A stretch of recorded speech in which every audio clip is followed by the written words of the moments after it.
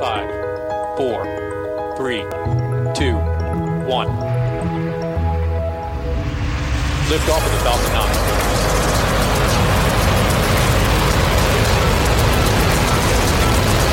Falcon 9 clear the towers. Hi, I'm Mark Boucher. Welcome to the Space Q podcast. Today is the fourth and last episode of the Space Q Summer Series. In 2 weeks, we begin our fourth season. Can't believe we've actually completed 3 seasons. And we're excited to bring you some great content, including our interviews with today's and tomorrow's future leaders from the space community. Today we have a teleconference from this past Monday where NASA discussed its early Artemis exploration plans, after earlier in the day releasing its Lunar Exploration Program overview. On the call are NASA Administrator Jim Bridenstine, along with Kathy Lueders, Associate Administrator for NASA's Human Exploration and Operations Mission Directorate, James Reuter, Associate Administrator for NASA's Space Technology Mission Directorate, and Thomas Zurbrücken, Associate Administrator for NASA's Science Mission Directorate. After short introductory statements, the teleconference was opened up to questions from journalists. It is those questions and the answers which are well worth listening to gain insights into NASA's lunar exploration plans and, importantly, how they'll get funded. Listen in. Well, thank you, Bettina, and thank you to all of the folks who have joined us today on this phone call. And I hope you had a chance to read our Artemis plan.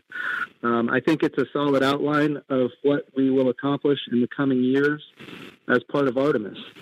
NASA has all the key systems and contracts in place to ensure that we are meeting the President's ambitious goal to return American astronauts to the moon for the first time since 1972. And I think it's important to recognize that we have strong bipartisan consensus on this effort. The human landing system is currently funded, again, for the first time since 1972. We have a number of contracts that are already in place to achieve the landing by 2024, and we're moving rapidly to achieve that. Of course, a lot of things are happening for that 2024 moon landing, to include modernization of the launch pad at the Kennedy Space Center. Of course, our space launch system is underway right now. The green run is underway right now, and of course, we're going to have a hot fire here in just a matter of weeks. The Orion spacecraft is complete, along with its European service module. We've got the commercial human landing systems, which I just mentioned, are funded and under contract right now. The Gateway is under development, and we've got the next generation spacesuits. So all of the elements that we need for a successful 2024 moon landing are underway, and we're moving rapidly to achieve that goal. The Artemis plan that we released today is largely focused on Phase 1, which culminates in a landing of the first woman and the next man on the moon by 2024, of course, as well as bringing them home safely. Our long-term lunar goal includes establishing the first sustainable presence on and around the moon by the end of the decade. So Phase 1 is all about getting to the moon quickly, and we go quickly to retire as much as possible a lot of the political risk from programs that take too long and cost too much. So we're going quickly. But we're also not missing, the big picture, which is we're going to the moon to stay. So we're building a sustainable program for the end of the decade. In order to achieve this, of course, it's going to require an all-of-NASA approach. And, of course, on the phone, we've got the Space Technology Mission Directorate, we've got the Science Mission Directorate, the Human Exploration and Operations Mission Directorate. But it's going to require an all-of-NASA approach. And, of course, what we've learned recently about the science on the moon is quite stunning. The fact that there is rust on the moon, of course, and so many other new discoveries within the last 10 years, the water ice, volatiles for life support, air to breathe, water to drink, and in fact, rocket fuel, which is, of course, the hydrogen in hundreds of millions of tons on the south pole of the moon. So I think it's important to recognize that we have the Artemis plan that we have now published it, released it to Congress, released it to the public, and we'll be happy to answer questions here in a few minutes. But for now, I'd like to turn it over to Kathy Leaders, the Associate Administrator in charge of Human Exploration and Operations at NASA. Kathy? Thank you, Jim. It is really my pleasure to be here. You know, I can't believe it has been 3 months since my announcement as HEOAA. And I'm very excited that we are heading into our exciting Artemis missions campaign. You know, when I came in as HEOAA, I emphasized how exploration is a team sport. And it's also very, it's been an amazing part of me being on this team, and you'll hear from a few other members of the team as they're coming up and with what we're accomplishing across the agency. You know, right now we are getting ready for the core stage, like Jim mentioned before. It's going through its final sets of checkout. It's what we call the wet dress, and then coming up and doing the hot fire in the next few months. But like Jim talked about, this is the last piece, the last part of the crew transportation system that will be making its way down to the Cape, where the other pieces are waiting for it.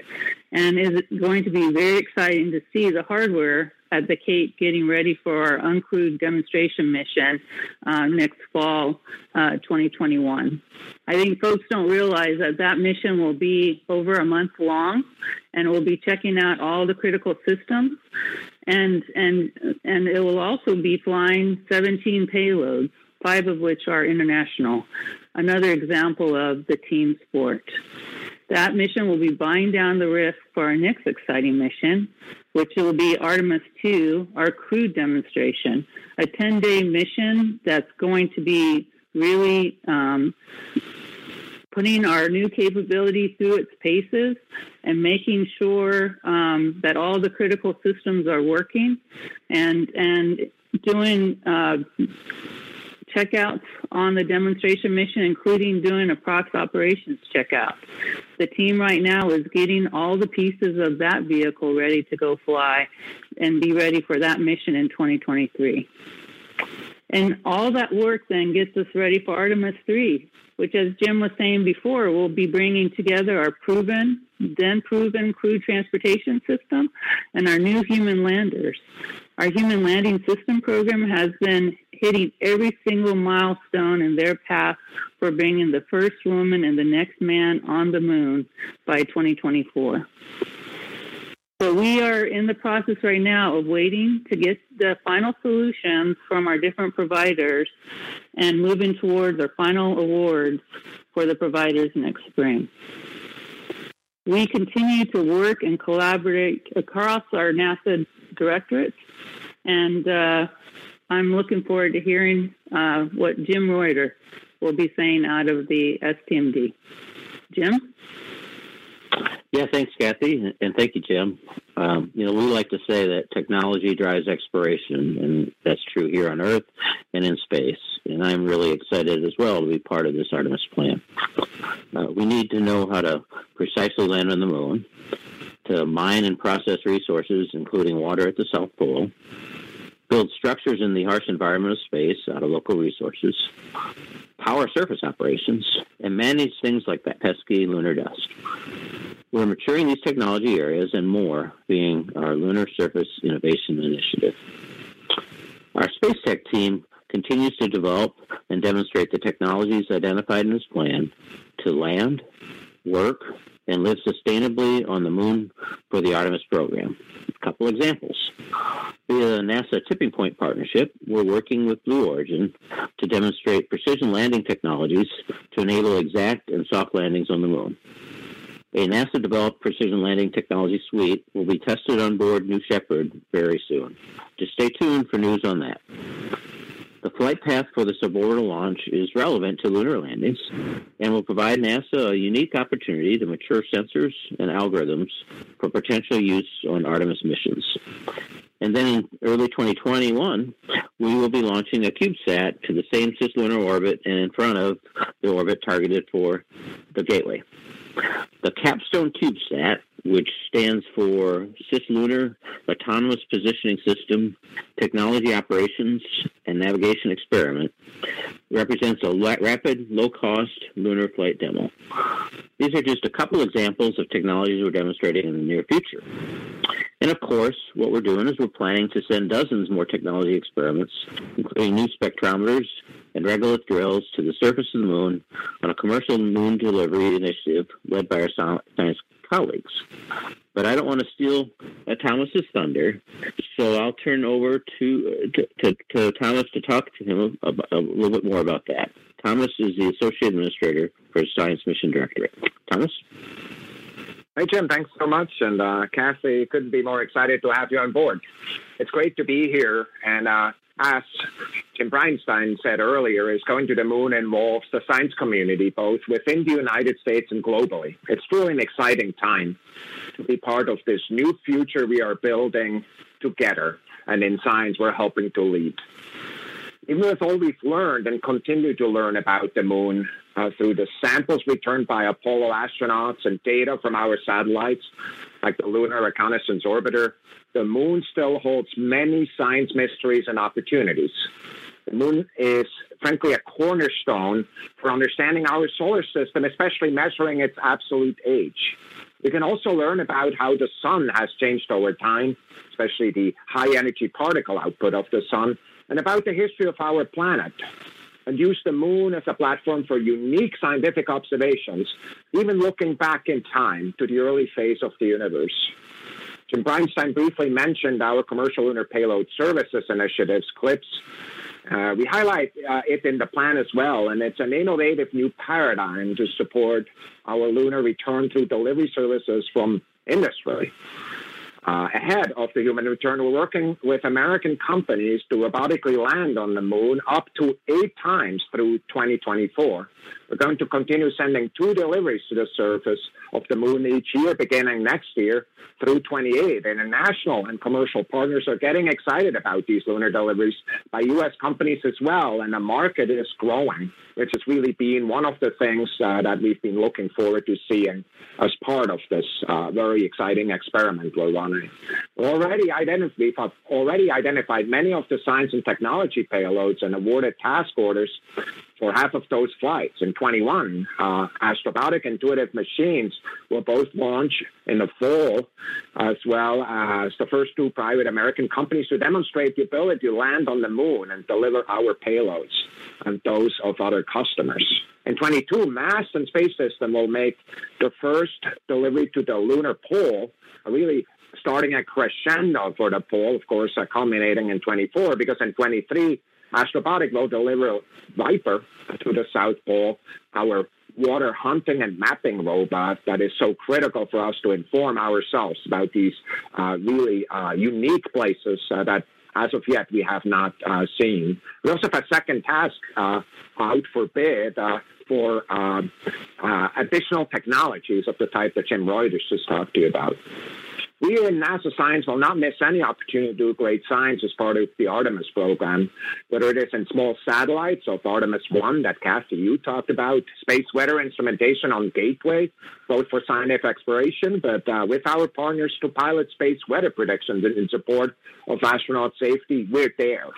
We also recently established a team to identify and prioritize surface science activities for crew as part of the Artemis 3 mission. We are working closely with human exploration to do that and to maximize science as well during this first week-long expedition in 24. We all look forward to and we're building towards. So yes, robotic and human exploration are going hand in hand and together with the technology engine that Jim Reuters are talking about. We're excited about the science we will conduct on the moon and ahead of the human return and throughout this decade. as part of this Artemis program, and also sending scientists back to the lunar surface and continue this amazing exploration that for many of us, we primarily know out of the history books. So with that, I think we're ready for questions, Bettina. What do you think? Thank you, Thomas. I think we are. So thank you for all that great information from everybody. And as Thomas said, we are ready for questions. To get into the question queue, please press *1 on your phone. In about an hour after we conclude this, you can listen to a replay of this teleconference by dialing 1-800-348-3532 and using the passcode 102120. So for now, with that, we're going to take our first question. Operator, can you please put in our first question for our reporter? The first question is from Irene Klotz from Aviation Week. Your line is now open. Thanks very much. So my question, I think, is for Jim. Was trying doing a little multitasking while you all were talking, and it looks like the Phase 1 budget request overall is going to be nearly $28 billion. Can you just address the likelihood of getting that kind of funding with all the other things going on, and also the potential impacts right off the bat if NASA, like the rest of the government, goes into a continuing resolution for, I guess it'll be starting next week? Yeah, absolutely, Irene. Thank you for the question. First of all, the $28 billion, that represents the costs that are associated for the next 4 years in the Artemis program to land on the moon by 2024. So SLS funding, Orion funding, the human landing system, and of course, the spacesuits, all of those things that are part of the Artemis program are included in that $28 billion. As far as getting the funding necessary to achieve the 2024 landing, I will tell you right now, we are excited about the fact that we, for the first time since 1972, are in fact funded for a human landing system. That has never happened since 1972.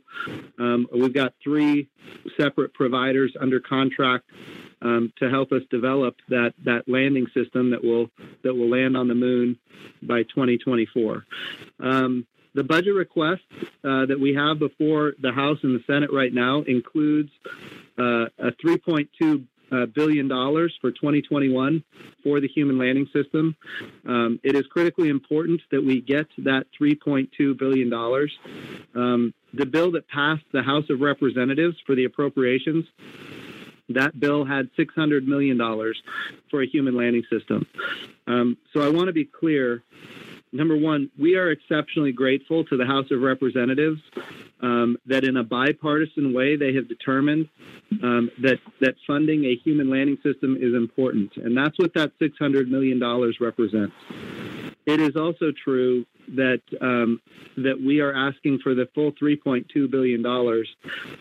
And what I anticipate will happen is that there will be a short-term CR before October 1st.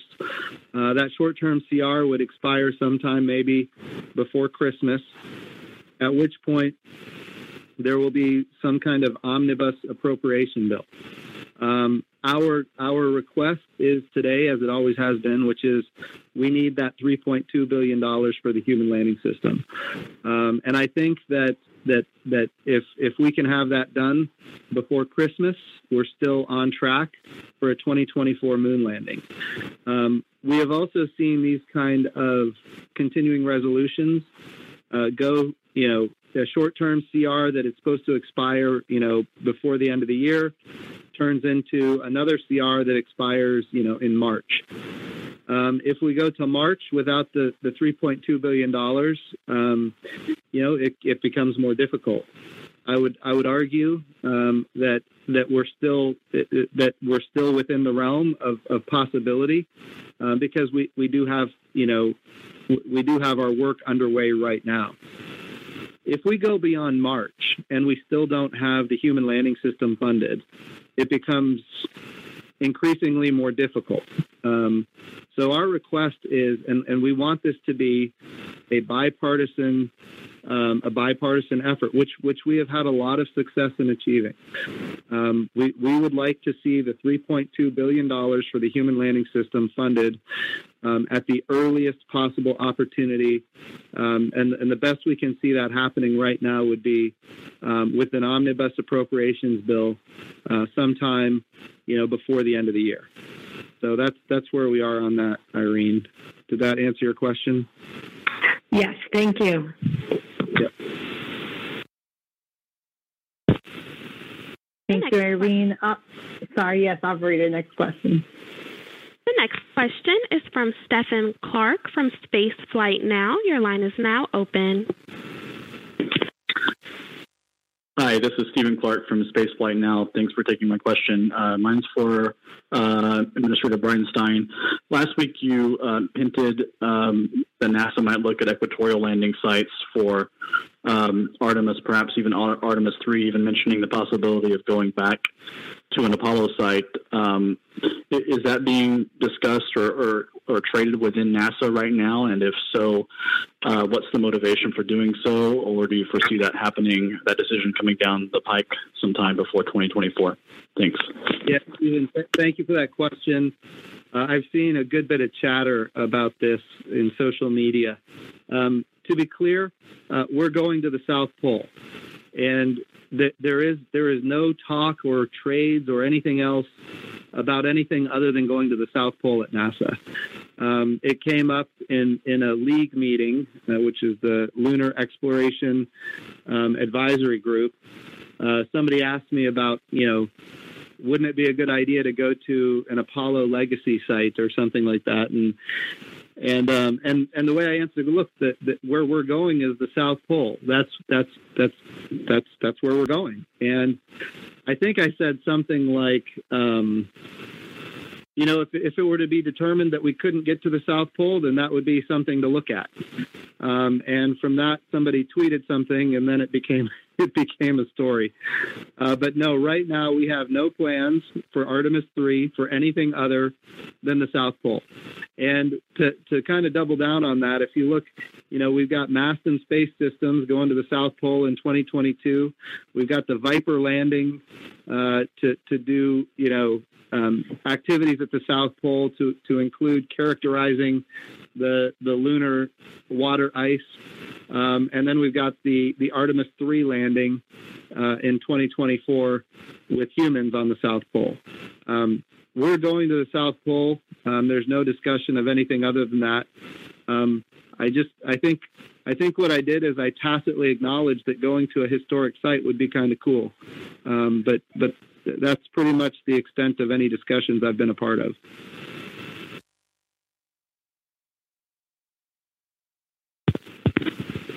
Thank you, Jim. Operator, what is our next question? The next question is from Eric Berger from Ars Technica. Your line is now open. Hi, good afternoon, everyone. Thanks for doing this. Cassie, I think you said that you're moving toward final HLS awards next spring. Can you talk about, in an ideal world, how many of those you would carry forward? Obviously, you have 3 now. I think you may be considering a leader-follower aspect, like a prime candidate for 2024 and a follower. But maybe you could talk about, whether there will be a true down select next spring, or whether you'd like to carry all 3 forward. And then let's say you do get like $600 or $1 billion, would that force you to automatically go down to 1? Thanks very much. So, the goal would be to have, in a perfect world, to have competition. We would really like to maintain competition. We've found in other commercial endeavors having somebody to be looking at and competing it against in some way, or also having redundancy in that way would be is advantageous. one, I think it's one of the important parts of what Jim was saying about the CR and understanding our funding is that we are getting our final proposals from each of the providers right now. And it would also be nice to be able to look at different opportunities for different financing and what that would mean for us at about the same time. So the good thing is I think we'll have both sets of data in that February, March timeframe for us to be able to lay in our plans and strategies going forward. And are you considering a prime for 2024 and a backup for later, or do you not have that formulated yet? We don't have that formulated yet. We'd have to, we're really counting on looking at what each of the providers and how they're proposing their strategies too, which will also be enabled by that, right? Thank you, Kathy, and thank you, Eric, for your question. Our next question will come from Marsha Dunn from AP. Yes, hi. Probably for Mr. Bridenstine, for the commercial crew program, to put a human face on it, you picked your crew well in advance. And so I'm wondering, when will the moon crews be identified? When will you be picking? When will they be identified? And how do you plan to go about picking these people? Thank you. Yeah, so the way NASA usually goes about picking a crew, it's usually about 2 hours, or I said 2 hours. It's usually about 2 years prior to the mission. I think it's important that we start identifying the Artemis team earlier than that, even. Primarily because I think it will serve as a source of inspiration for a lot of people to see the team that will be going to the moon, this time sustainably, and so I would like to announce an Artemis cadre earlier rather than later.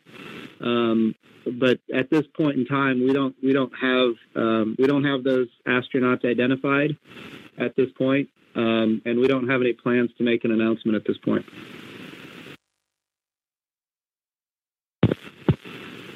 Thank you, Marsha, for that question. Next, we'll go to Bill Harwood.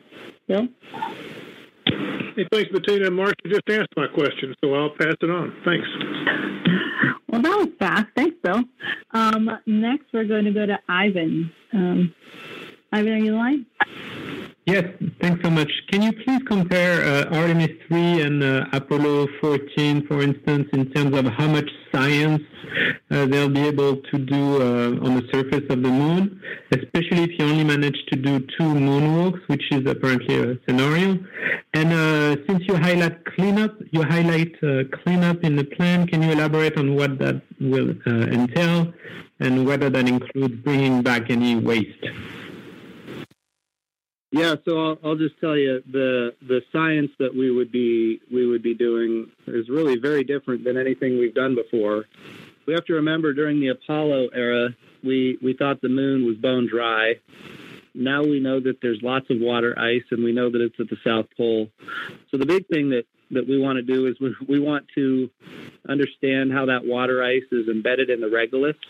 We want to see if there might even be pure water ice in the cold traps. We found on Mars, we found absolutely pure water ice. And it would be interesting to see if there's something like that on the moon.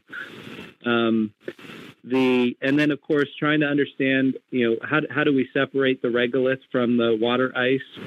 Those kind of things, if it needs to be done. So really, those are kind of the higher priority activities. But also, we are on the south pole of the moon, so there's going to be a lot that we learn. I mean, as I said earlier, we just learned a couple weeks ago that the moon actually has rust, which means there's got to be humidity and there's got to be oxygen and these are things that we didn't know until just recently. So there's a lot of science to be done on the moon. I will also tell you, we go back to the Apollo era. One of the first experiments was a heliophysics experiment where we were measuring the subatomic charged particles coming from the sun. I think there's going to be a lot of opportunity for those kind of experiments. And then characterizing the regolith on the South Pole and seeing how the materials might be different than at the equatorial regions. So these are just some ideas and concepts. We put out for proposal from the science community what people would like to do on the South Pole. We've got a lot of great papers back. I know the Science Mission Directorate at NASA is evaluating what those different proposals are. And they'll be making a determination as to the direction that we go.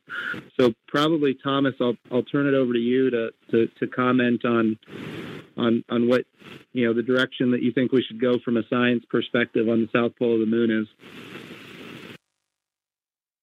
I think you said many of the things that I was going to say, Jim. Let me just tell you, we're also from the science community anxiously awaiting the return of the documents that Cassie talked about, because we're interested in engaging with these providers. Remember, that's a little bit different than how it was done in the Apollo program, in which there was a single kind of government-focused, of course, with contractor-enabled, government-focused effort. We do believe that there's important science that can be done, and actually we're in the process of really looking at these things, just like Jim said, and prioritizing what is there. Without a doubt, bringing samples to terrestrial labs is one of the things we'd really like to achieve. Because of all the reasons that Jim said, and then some, right? It's just really one of those precious materials kind of in our reach that we'd like to have in our labs.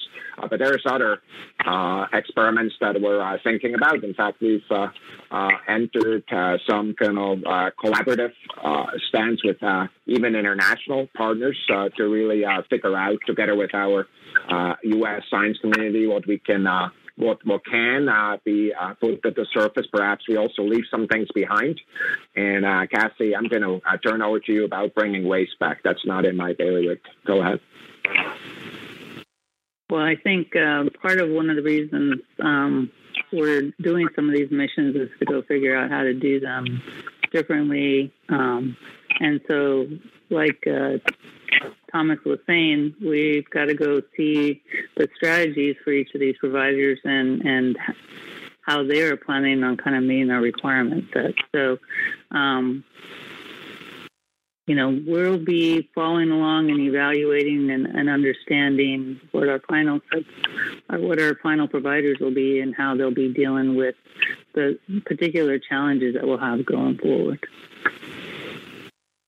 So I guess as far as the science, we haven't made a final determination as to what science we will do on Artemis 3, but I will tell you, I'm very excited about it. I'm very excited about what the possibilities are. So I'll just give you some examples. We think about very low frequency radio waves that are coming from deep space that could enable us to see, the universe in ways that we haven't even imagined before.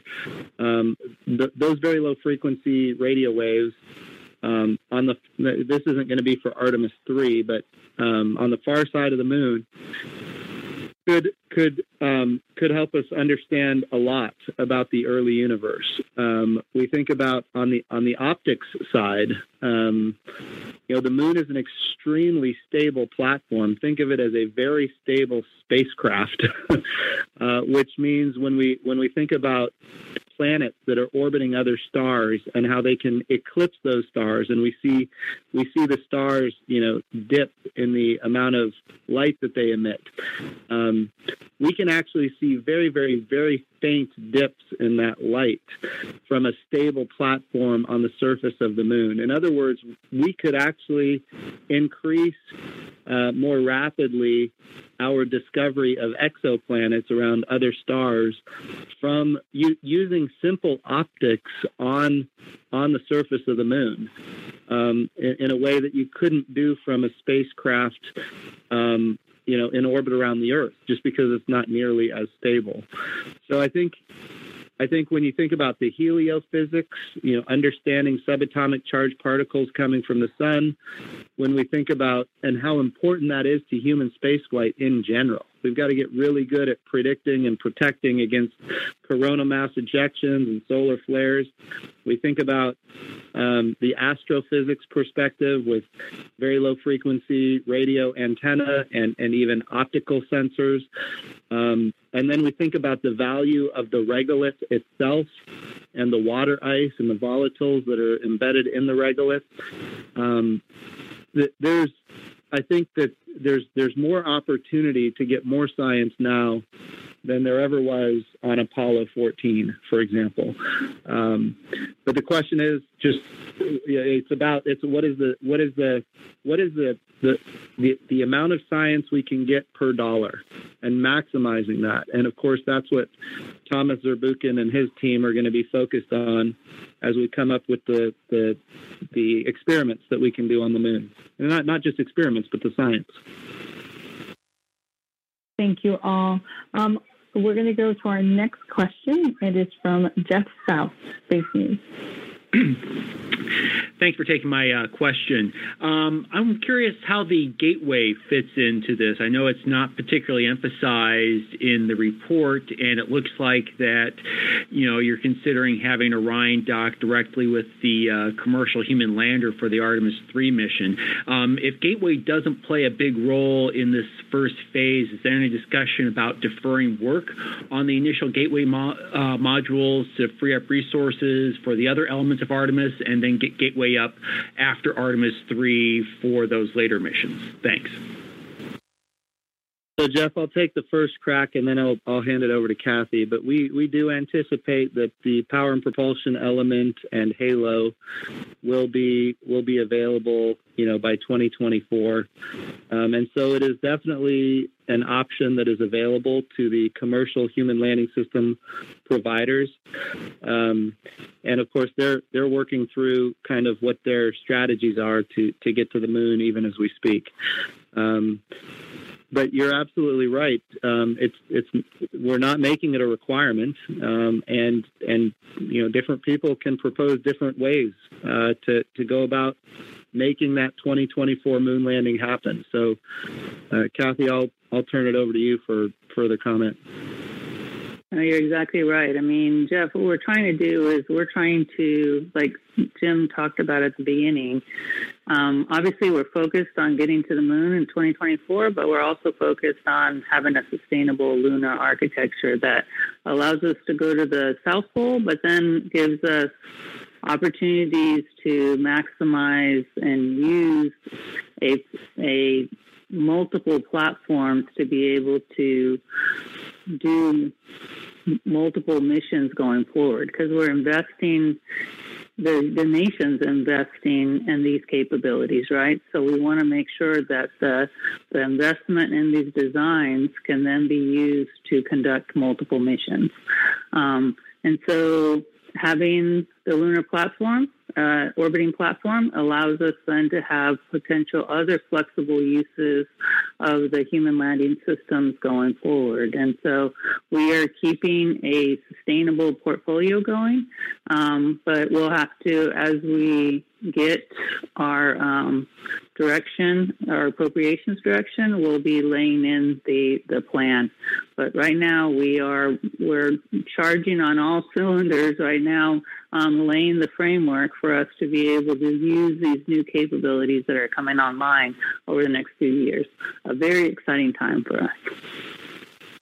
And Jeff, as you and others are formulating your stories, I would encourage you to make sure people understand that the gateway is critically important for the sustainable mission that we have in front of us. So we've got two efforts. One is to get to the moon by 2024, and then to be sustainable by the end of the decade. And I think the gateway is essential to that sustainable effort, so that we can have human landing systems that are reusable, that are serviceable. And it's also important to make sure that our international partners understand the level of commitment that we have to the gateway, because they're a key part of helping us develop the gateway, and that reduces the cost to the American taxpayer. So we're grateful to our international partners for their collaboration on the gateway. And then maybe Thomas Zurbuchen, if you could, maybe you could say a few words about how we can use the gateway for science as well.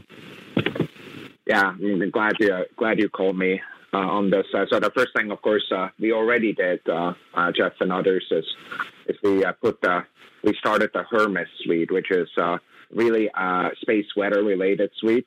What's exciting about this for us is not just measuring space weather in the orbit of Gateway. By the way, it's a really interesting orbit. There's specific science we've actually never been able to do in so far, in the magnetosphere and the solar wind interaction with the terrestrial plasmas that are happening in that vicinity and beyond. The other reason, though, we're excited about this is because the integration of that instrumentation and the software that goes with it, assimilation software, really helps us pilot the use of such space weather instrumentation in assimilation sense, for times in the future when we're even more away from the Sun-Earth line, which is the only place we really have done space weather predictions, is for the Earth. And so for us, really learning how to do that is really critical. As we go forward, there's more science that we know about that there's tremendous excitement in various communities about. And as we go forward, recall, of course, that biological and physical sciences is also in the Science Mission Directorate now, and I know this community is particularly interested in some of the experiments in that different space environment. It's really truly different than the space station, where, of course, we've had 2 decades of great experience and experimentation. So there's a tremendous interest in that, also on the inside, of course, of Gateway, as much as the outside as well, which I started with. Thank you. Our next question comes from Keith Cowling. Keith? This is Keith Cowling from NASAWatch.com for Jim Bridenstine. When Gateway was first announced, lunar landings were still planned for 2028, and then last year things got moved up by 4 years to 2024. Yet, after more than a year, NASA's not exactly sure, this is a follow-up to Jeff's question, what Gateway will be or will not be used for, and when these things will happen, especially with regards to Artemis 3. Now, you bring the term sustainable into virtually every answer. Sustainable means different things to different people. To some, it's funding. To others, it's engineering. And right now, the House seems to think it means funding. And to others, the more you delay Gateway, the more people are wondering whether you even need it. So can you tell me when, like a date, when will you exactly have it down, plan how Artemis 3 will be done, and whether yes or whether no, the Gateway will be involved? Yeah, so again, this is an important distinction between how we're doing things now and how we've done them in the past. So in the past, NASA basically wrote the requirements and designed the capability, and then we turned to contractors to build what we had basically designed with the requirements. So what we're doing now is we're turning to industry, and we're allowing them to very innovatively come up with creative solutions that are, unique. And because we've done that, we have now right now under contract 3 very distinct lunar landing systems that are widely different in their approach, and some of them will consider using Gateway, and others maybe not so much. What we don't want to do, because look, what we're trying to do is we're trying to learn the business model that is going to work, and And we've done that with commercial resupply and now commercial crew. And we think about the success that we've had with the Crew Dragon, for example, on a Falcon 9 rocket. And you've heard me say some of these things before, but it's important to note, the idea that we would have a composite overwrap pressure vessel inside of a liquid oxygen tank is not something NASA would have done on its own. The idea that we would have supercooled liquid oxygen to get more specific impulse out of a rocket is not something NASA would have done on its own.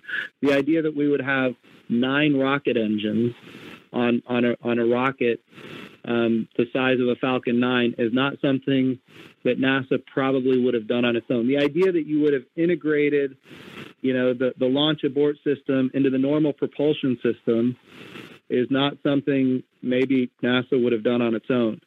But when you turn to a commercial provider and you say, hey, here's what we're trying to achieve, how would you go about doing this? And then they go and come up with solutions.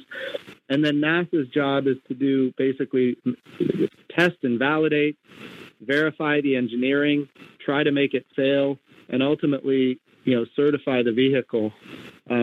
What we have found is that's a really good model.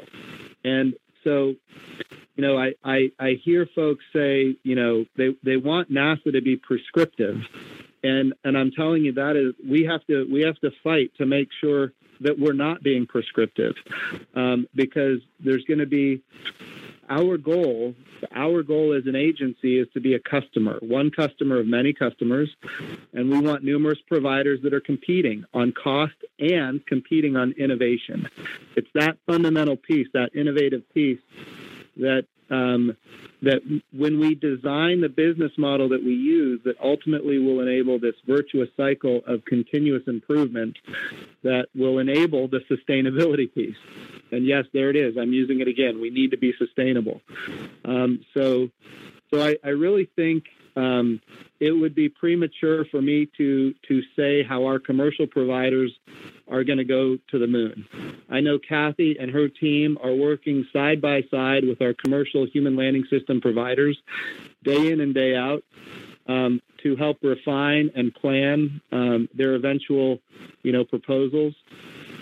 But I think we as an agency have to fight the urge to be prescriptive with them, unless there's a reason. If there's a reason, then yes, let's go do it. But and by the way, we did that with commercial resupply and with commercial crew.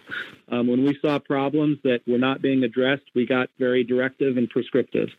But I don't think we're there yet for the 2024 moon landing. I don't see it being necessary at this point. Kathy, I'll let you answer and correct me on anything I might have said incorrectly. Oh, no, I absolutely agree. It goes back to how do you leverage, right? How do you maximize? How do you multiply? And the way you do that is by allowing as much degrees of freedom possible, right? And that's what opens aperture and brings new solutions to the table. And you're exactly right, Jim. The things you thought about, we wouldn't have done that way, but it was through us being open to new solutions that enabled new options for us to be able to accomplish our goals. And so we don't have all the answers, and we are welcoming industry to come in and help us bring answers to the big problems we have. And that's why we do what we do, is to be able to go do this and to have us all learn as we're moving to accomplish these missions. We want new ideas being brought to the table. We are open to new ideas to help us gain and be able to leverage the investment that we're making in this. Thank you, Kathy. On this topic, talking about sustainability, I wanted to bring Jim Reuter quickly into the conversation. Jim, what does sustainability mean to technology advancements that ST&D is working on today as we talk about Artemis? Yeah, thanks, Bettina. When we look at sustainable presence, well, we try to get ourselves in a position by the end of the decade that what we can do is a couple things. One is that we've enabled platforms and infrastructure, if you will, so that a commercial or another entity can carry on past the point where we've developed.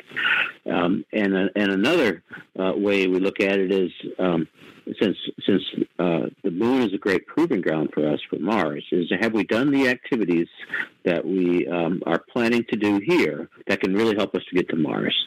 And so it's things like have we enabled enough of a in situ resource utilization development so that we can understand how to capture and water ice from the lunar surface.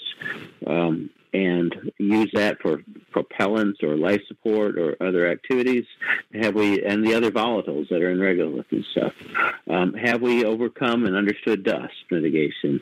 Can we operate in the extreme environments that are places where we really want to venture, and can have access to those? And have we started living off the land and developing things for excavation construction? And Gateway is a great platform also for a couple of things that we kind of learn how we're operating in space. It's a great next step for things like autonomous operations in the environment of the moon, learning how to operate things when crew is not present or we have less ground interaction, we have less logistics capability. So to us, it's a platform that we're trying to prepare for a condition when we get to the late 2020s. Thank you, Jim. Our next question comes from Jackie Waddles of CNN. Hey, folks. Thanks so much for doing this. My question is for Administrator Bridenstine. I was just curious. I know it's been a while since we talked in depth about budget, so snowballing off Irene's question, I was curious if you could preview for us, how you're going to make the case to the Senate subcommittee and to Congress more broadly, why timeline is important and why you think it's important to meet that, given, the broader spending around the pandemic, et cetera. Yeah, so I mean the history of NASA is billions of dollars being spent on programs that get canceled, and we look at the vision for space exploration of the early 2000s, which was the plan to go to the moon and onto Mars with the Constellation program. We go back to the 1990s. We had the Space Exploration Initiative. Again, it was a plan to go to the moon and onto Mars, and it got canceled. Well, there's a number of different risks when you deal with human space flight. NASA is really, really good at dealing with the technical risk. We have no challenges, developing the technology and the capability to get to the moon and onto Mars.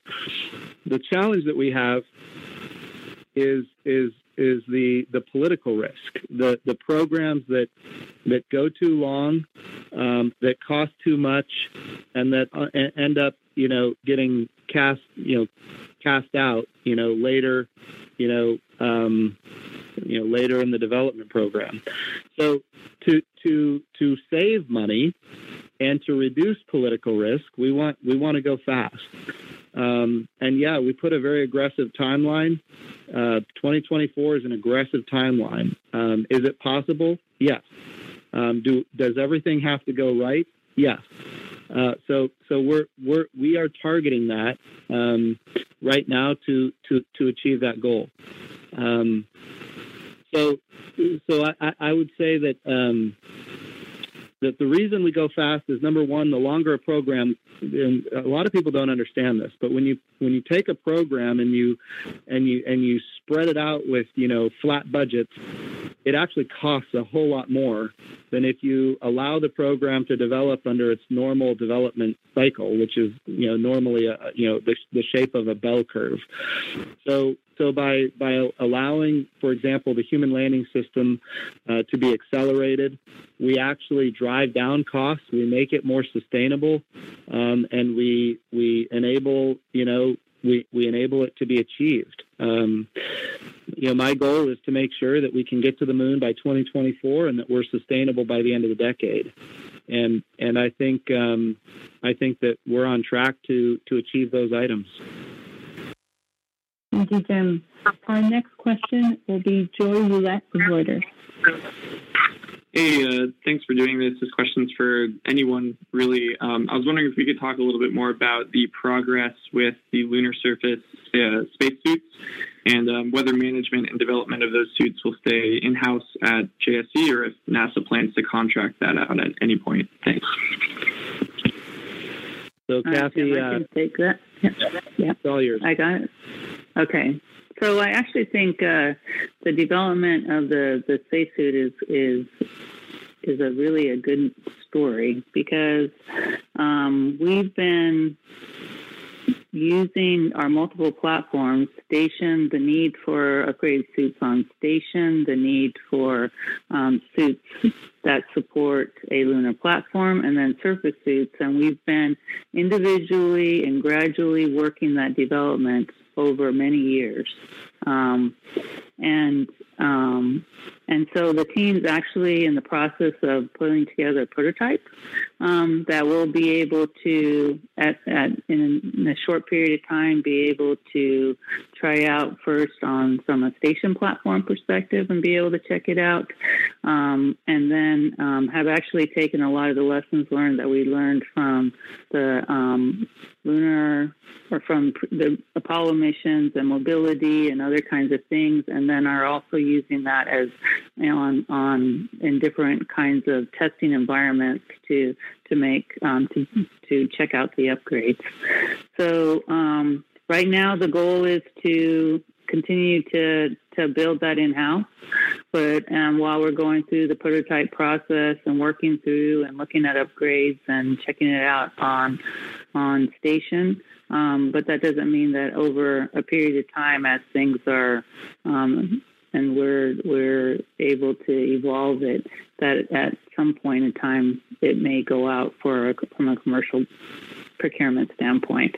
But right now we're going to continue to keep it at the low levels and be able to advance the development in-house.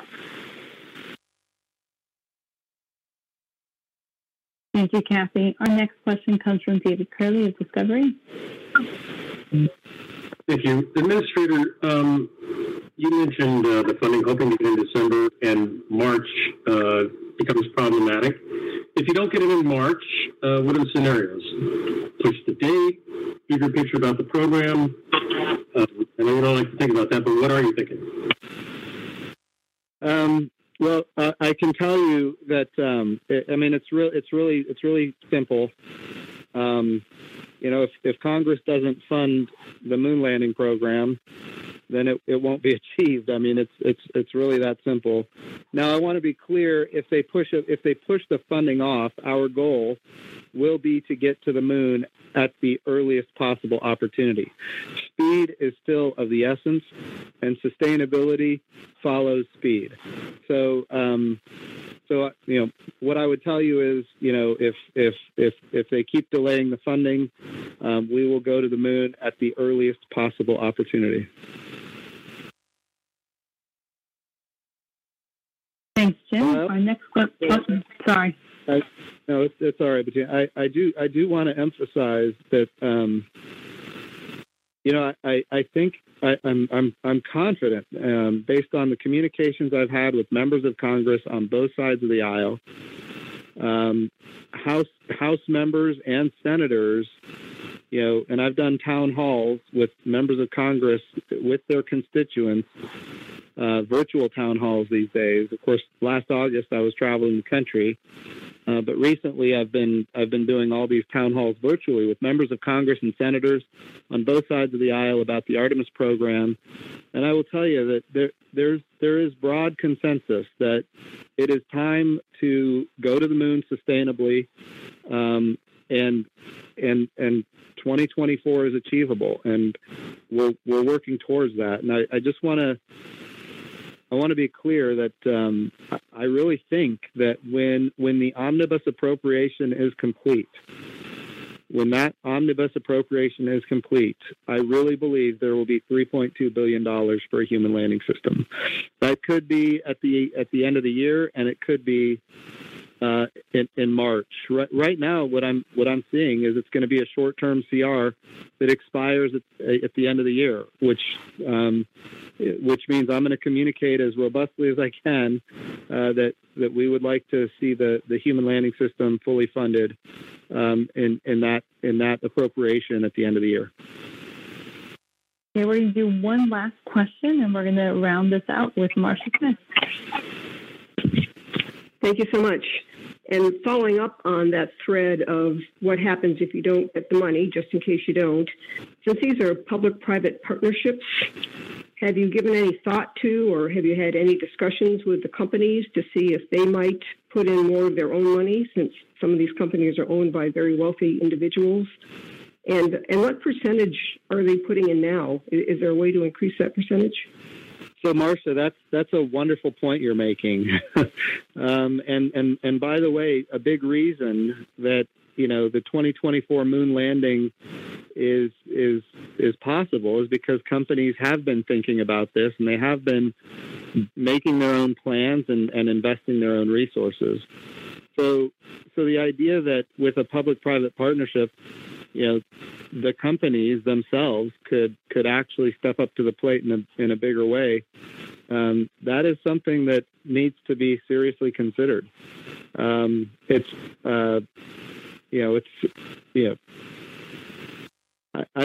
certainly, our goal is to create the plan that best optimizes our ability to land on the moon by 2024. But certainly, if the money doesn't materialize, could they do it with their own resources? I'll leave it to them to make that determination. But Kathy, did you want to maybe have a comment on this? No, I mean, the only thing I would add is, that is absolutely within the ability for the companies to come in under, the procurement option we have. So what I would say is we're really looking forward to seeing those proposals, right? And seeing the capabilities that are being proposed to us and the opportunities that they will provide for us. Like Jim said, I've seen what cargo providers can do for us, and I've seen what industry has done with their crew capabilities. And I'm looking forward to see what industry will do with a human lander system proposal.